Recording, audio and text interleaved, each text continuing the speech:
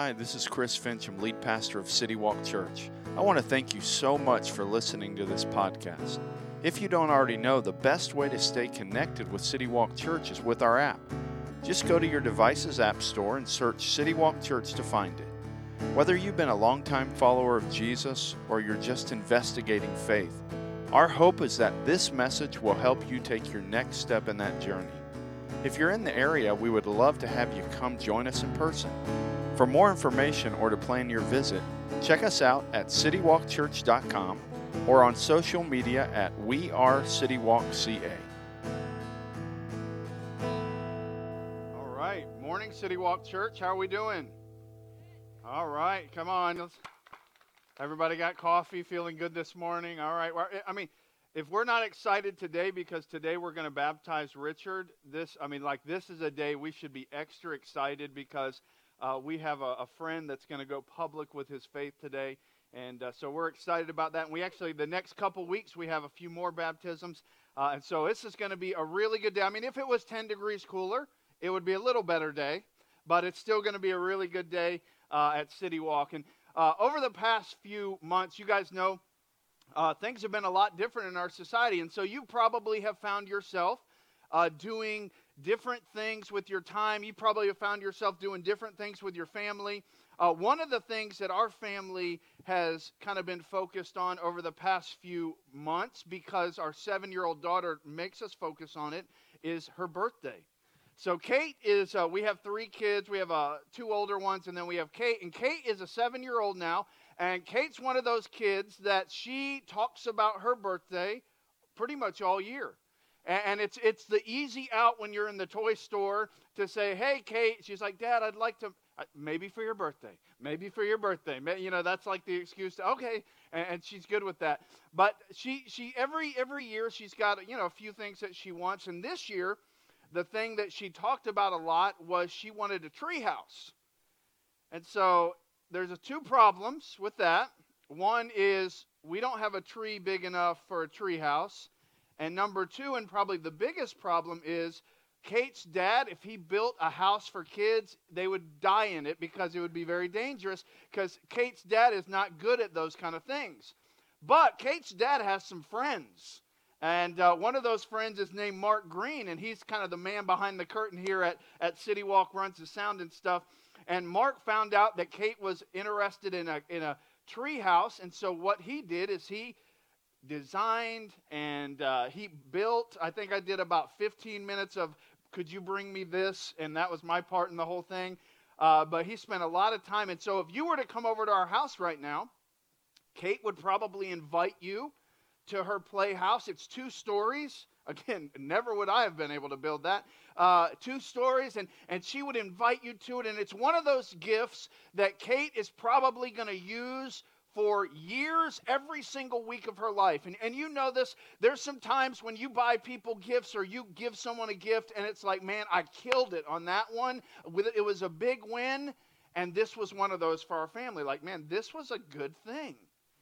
But you probably have also had times, just like I have, where, man, yeah, you have some big wins in the gift-giving category, but then you have other times when you are so excited about the gift and then the person opens it and they're not as excited as you were. You might have a niece or a nephew that, man, or a grandchild that, man, you thought you had the perfect present. And you were you were so excited you wanted to give it to them before their birthday or before Christmas. And you are watching, like, as they're opening it, like this is going to, like, change their life. They're going to love this thing. And then they end up liking the box more than they like the present that came in the box. And it's like, it's a little bit of a letdown. And we probably have all experienced that. Well, over the past few weeks, we have been walking through a letter that a guy by the name of Paul wrote. And Paul, the reason I open with that is Paul talks a lot about, specifically what we're going to talk about today, he talks about gifts. And this letter that Paul wrote, he wrote it to a group of people in a city called Ephesus. And he wrote it from prison. And so he writes this letter, and for the first half of the letter, he talks about kind of what he believes about Jesus, what he believes about salvation. He talks about theology, but then the second half of his letter, he talks about how all those things affect the relationships that people have in life. So their marriage, their parenting, their work relationships. He talks about, and what we're going to talk about today, how relationships amongst people that are followers of Jesus should work. And one of the things we're going to see today is relationships between people that are followers of Jesus is so important to God that he actually gives us gifts to help us in that relationship. He gives us gifts that will help us build into those relationships. And so if you have your Bible or you have the app open, you can look at Ephesians, kind of the middle of the letter in chapter 4. And we're going to start in verse 7. Here's what Paul says. He says this, "But grace was given to each one of us according to the measure of Christ's gift." That word grace, it could be giftedness or ability. The giftedness or the ability, the divine ability was given to each one of us according to the measure of Christ's gift. And so basically what Paul's saying, he's saying, hey, Jesus gives spiritual gifts to those that become his followers. So when you become a follower of Jesus, you are given spiritual gifts. And here's what you need to know about spiritual gifts. They're different than natural abilities. They're different for a few reasons.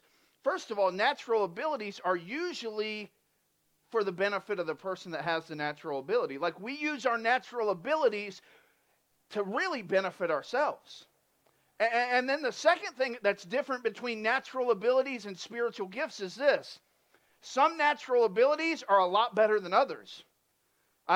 And they're not given to people in like equal format. For instance, like if I was 6'2", I could run a 4.2 40-yard dash, and I was really good at catching footballs.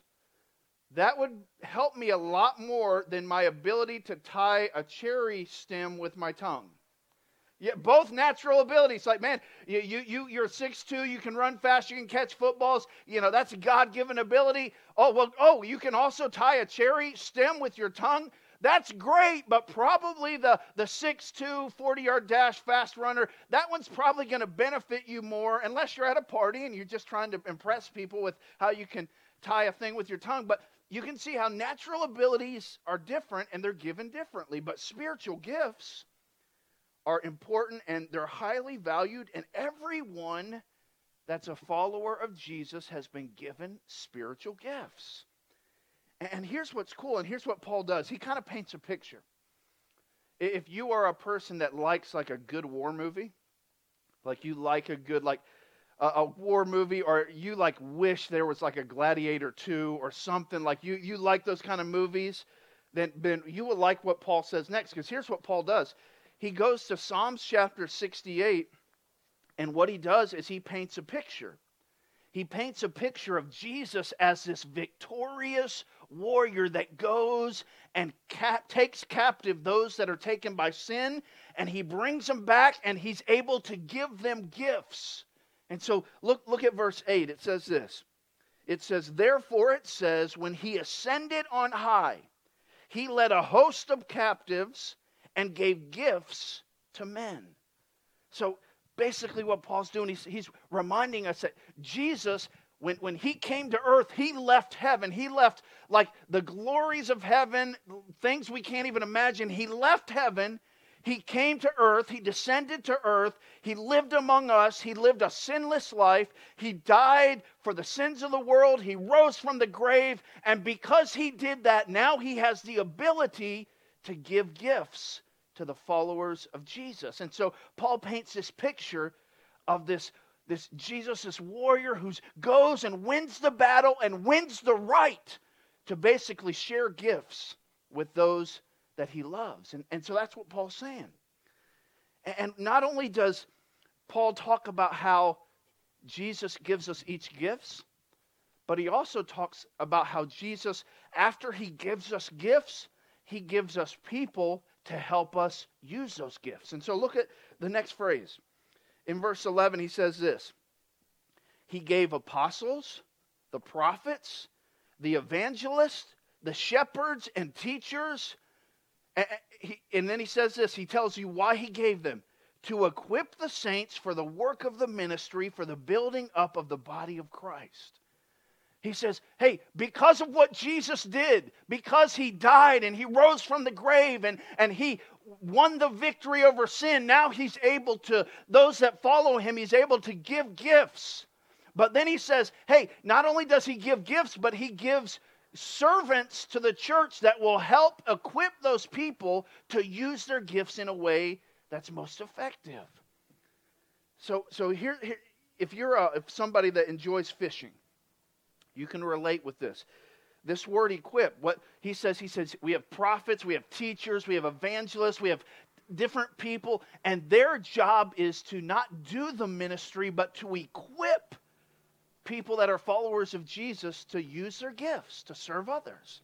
That word equip, if you're a fisherman, maybe you can relate with this.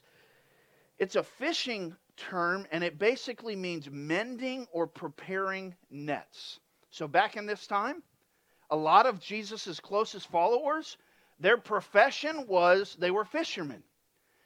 And you, even if you're not a fisherman, you would know this. Like if you go out and you're fishing with nets, it's probably really good that you don't have gaping tears in your nets, because all the work you do, those fish are going to get away. So you need to mend and care for your nets, and that prepares those nets to go out and catch fish and do what they're supposed to do. And that's what Paul's saying. He's saying, you've been given these gifts. Every single one of you, you've been given these spiritual gifts from God. But then you've been given teachers and evangelists and prophets that will mend where it needs mending and prepare you like a fisherman prepares a net to go do the things that God's called you to do. And I don't know if you think this about yourself. I hope you realize this. But I hope we all realize that we desperately need each other. I hope you're not a person that is trying to go at life alone, and you're thinking, I hope you maybe have dropped that. Like, I know I'm not that tough. I know I'm not that good. I know I'm not that smart. I go ahead and admit, like, I need other people. And if you are a follower of Christ, Paul's talking right to you. He's reminding you that, yeah, you've been given gifts, but you need other people. And I am so thankful over the years for the pastors, the shepherds that God has put in my life to help me in some of the darkest days of my life, and also to help me in some of the best days of my life to use what God's given me in the best ways. There's a guy named Dustin Folden.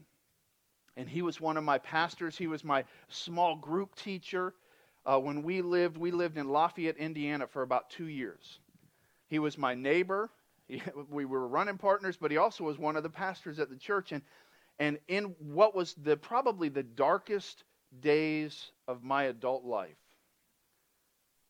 Dustin walked me through the darkest days of my adult life and helped me become more like Jesus in the midst of some really tough times. I have another guy in my life. He's actually on our board for City Walk. His name's John Armstrong. And I still remember the day when I was probably about 20 years old, and I walked into John Armstrong's office, and I was going to be his intern for the next year. And the very first thing he did is he had, if you are a time management person, you'll remember this, he had Franklin Covey audio tapes on my desk, and he said, the first thing you're going to do is listen to those, and then we'll talk. So I listened to those. But basically what that did is that started a 20-some year mentor discipleship relationship with me that John has never not been a part of my life. In fact, I got a text from him yesterday. And I could continue to go on and talk about the different people that God has put in my life that have shepherded me, that have encouraged me, that have equipped me, that I would not be what I am today. I would be a train wreck if it wasn't for people like that. And you have the same people. Hopefully you can point to different people, and hopefully you have come to a spot in your life where you realize, you know what, I need other people. I need shepherds. I need people that can encourage me, can equip me, can get in my face when I need somebody to get in my face and tell me the truth. I need those people in my life. But not only do I need those type of people in my life for this process to work, but Paul also talks about how I need to be one of those people.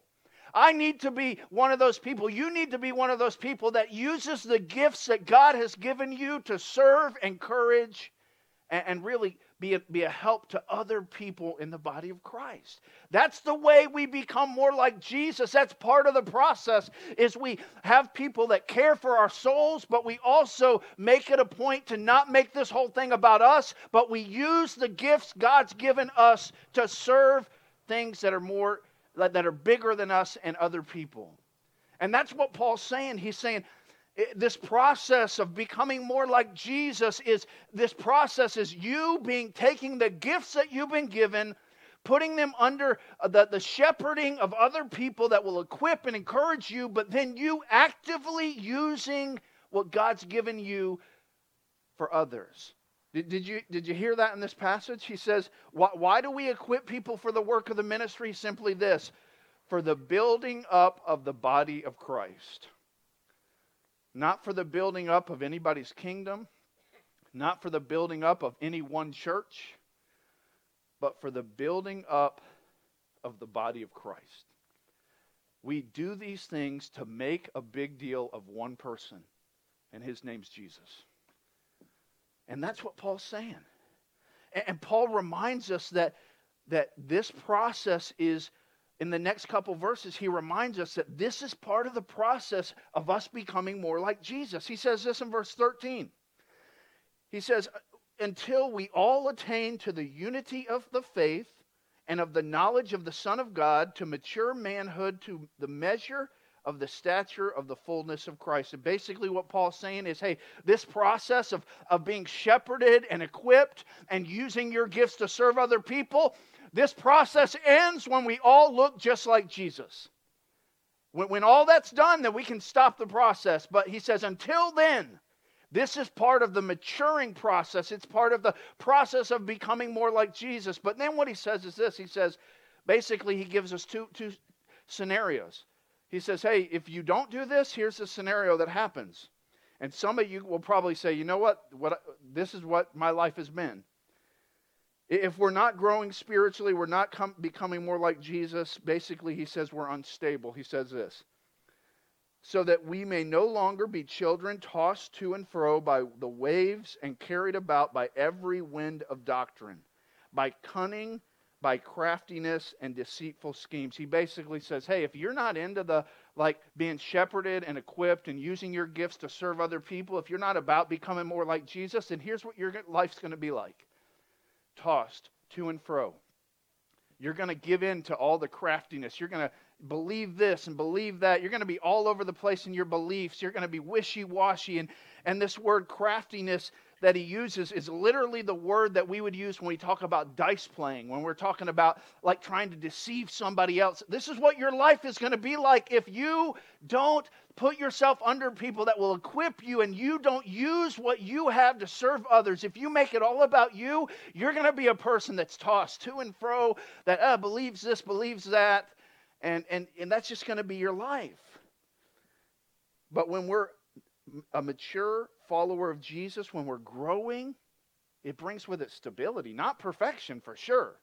Not a perfect life, not a life that there's never any issues, but it brings with it, even in the midst of the wind, it brings with it some stability in our beliefs and in our life.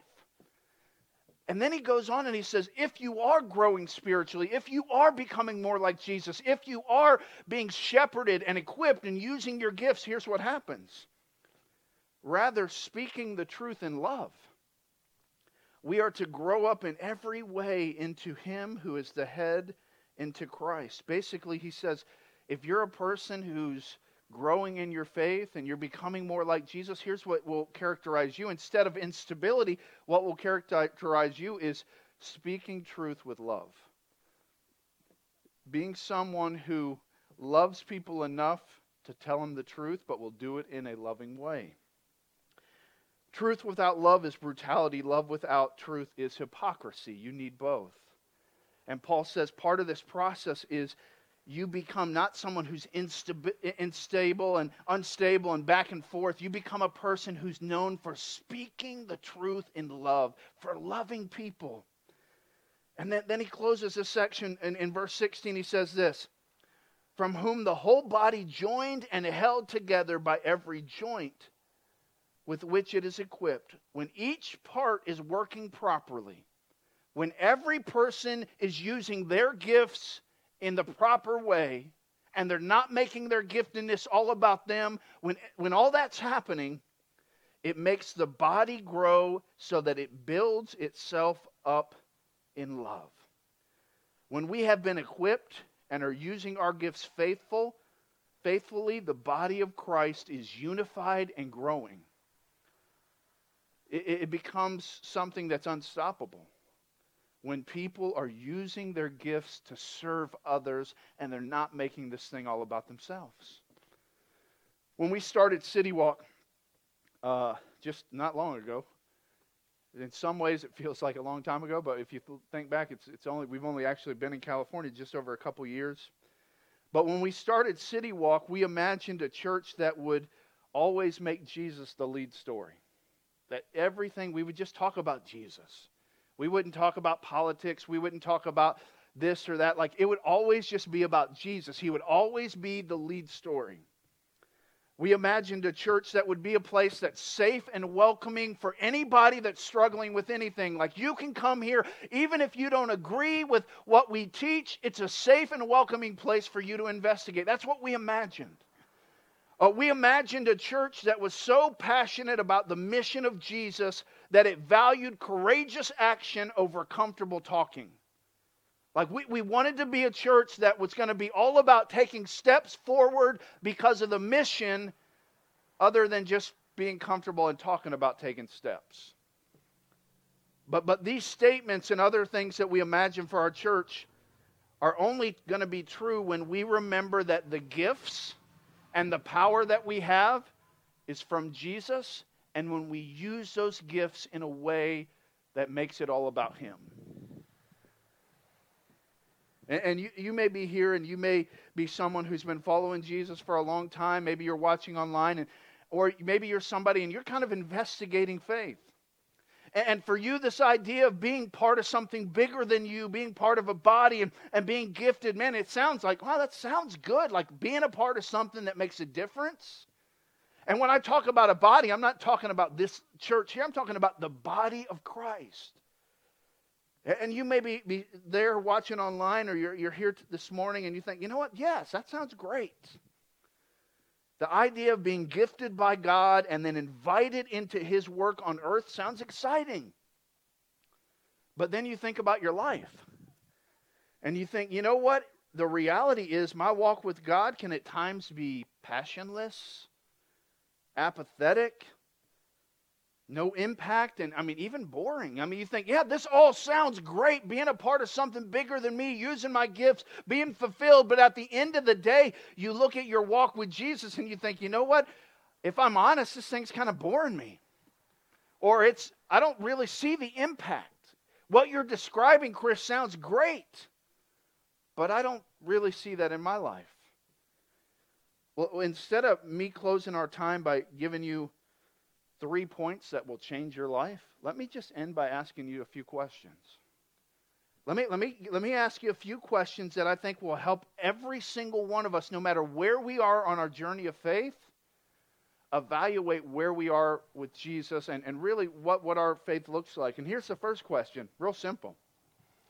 Do you have a personal relationship with Jesus? Not does your parents, not do you go to church, not have you been baptized, not do you give money to the church. No. Do you have a personal relationship with Jesus? Have you come to a spot in your life where you have admitted to God that you have sinned, that you've disobeyed Him, that you've broken His laws, where you have believed that when Jesus died on the cross and rose from the grave that He did that for you, and where you have invited Jesus into a relationship? Have you ever done that? That's a great place to start. If you've never done that, if you've been around that idea a lot and you've heard about that idea a lot, but you've never personally made that decision, then today I hope you'll make that decision before you leave. I hope you'll write it maybe on your Next Steps card, and we'll get with you. We'd love to help you with that. You can come talk to us after. Here's the second question. Are you a committed part of a local church? Like, have you voluntarily put yourself in a place where there are people that shepherd and encourage you? And I'm not even talking about this church. In fact, there's been several times in this church planning journey that I've told people to go to other churches because we're not the right fit for them. And so it's not about City Walk, but the thing is, if you're going to thrive in your relationship with Jesus, if you're going to speak the truth in love and use your gifts in a way that brings glory to God and really moves His kingdom forward, then you need to be a committed part of a local church. Your kids need this. You need someone that doesn't care if your kid struck out, doesn't care if your kid made the AB honor roll. What they're focused on is the kids' walk with Jesus. You need somebody that's concerned about that in that kid's life besides you. And like I said, it's definitely not about City Walk. There's some other great churches in our town. Here's the third question. Do you know what your spiritual gifts are? You're like, I'm a good soccer player. Well, that's a natural ability. That's not a spiritual gift. But do you know what your spiritual gifts are? Like, if you're a follower of Jesus, you have been supernaturally gifted by God. And one of the things we do here that we haven't done since COVID is we do a thing called Growth Track. And we're going to start Growth Track up here this fall again. And part of Growth Track is we actually do a spiritual gift assessment, where you can find out, hey, how's God uniquely gifted me? And it's so exciting to find out, like, oh, that's why I feel mercy more than my husband, because there's some gifts that I have that he doesn't have. Or that's why I look at situations in this way, because, oh, God's uniquely gifted me in this area. Do you know what your spiritual gifts are? And then the last question is this. Are you using your gifts to serve others? I'm telling you this. The best day of your life is when you go to bed at night and you are wore flat out because you have served people in your sweet spot all day long. Those days are special days. When there's something that you're passionate about and you've been able to give your day or some hours of your time to it, you go to bed fulfilled in a way that nothing else in this life will fulfill you when you're using your gifts. See, there's a ton of people that will fill a row at a church a couple times a quarter. They'll throw a few dollars in the offering plate once in a while, but they will never experience what Jesus really has for them. And what's awesome is, and hopefully you know this, if you're a follower of Jesus, God invites you into His story. He invites you to be a part of the story of redemption. He invites you to be a part of a movement that Jesus started 2,000 years ago that people have tried to stop over and over and over again, and it's only gotten stronger. He invites you to be a part of that. He invites you to give your life for something a lot bigger than just our day-to-day stuff. He invites you into that. But unfortunately, there's a lot of people that their whole walk with Jesus is just, hey, sitting in a pew once every couple weeks and maybe putting a little money in and checking that box that I went to church, and that's it's like, kind of boring. I think I'm going to heaven. I don't really know about all this stuff, but I'm kind of doing my deal. So much bigger than that. I remember hearing about a guy, and you may have heard about this guy, a guy by the name of Jim Elliot. And Jim Elliot was a guy that was a young man in his 20s when he and a group of other guys and their families decided to go into the jungles of Ecuador, and their goal was they wanted to reach a group of people that had never been reached.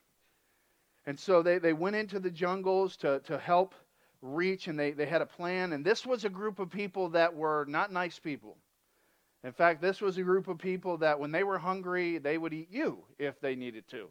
Like it was a tough situation.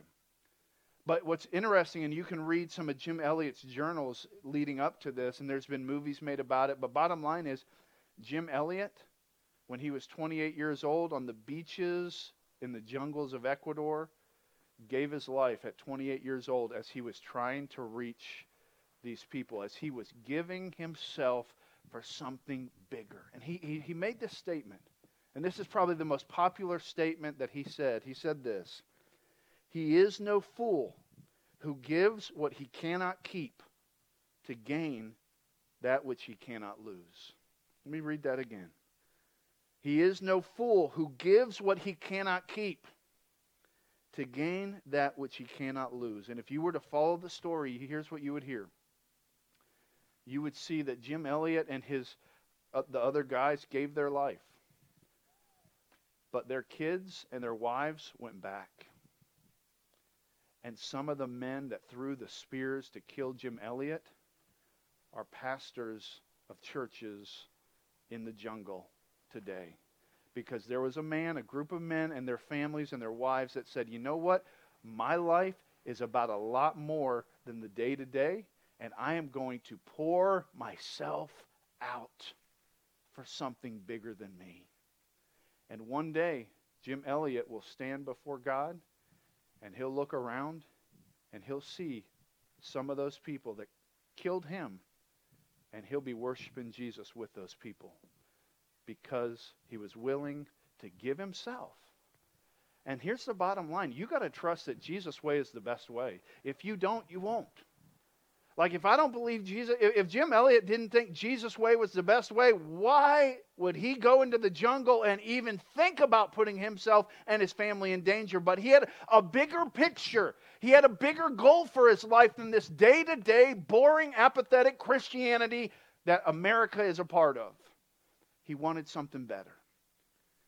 And my prayer for me, for my family, and for our gathering is that we would be known as a church that courageously moves forward for the mission of Jesus Christ. Because he's worth it. And he gave everything for us. Let's pray. Jesus, I thank you for your word. I thank you for Paul. Thank you for Paul and his just willingness to take his time while he was in prison. When he could have been thinking about himself, and probably most of us, including me, would have been thinking about ourselves. But he took time while he was in prison to write a letter to a group of people he loved dearly in the city of Ephesus. And he encouraged them to not only follow you, but also to use their gifts to serve other people, to serve things that are bigger than them. And Lord, I pray for us in our gathering, whether we're watching online or whether we're here this morning, Lord, I pray that you would work in each of our lives. And if we don't have a relationship with you, I pray that today, before we leave, that we would, even in this moment, that we would just cry out to you. And in this moment, that we would admit to you that we've sinned. That we would believe that when you died and rose from the grave, that you did it for us. And that we would call upon you and just ask you to save us. Lord, I pray that people would do that. Lord, I pray for those that already have a relationship with you, but that are honestly bored with their walk with you. Lord, I pray that they would not settle for that, but they would recommit themselves to being shepherded and equipped, and that they would use their gifts to serve something much bigger than them. God, we believe that your plan is best, and we're so thankful that you invited us into this. In Jesus' name, amen.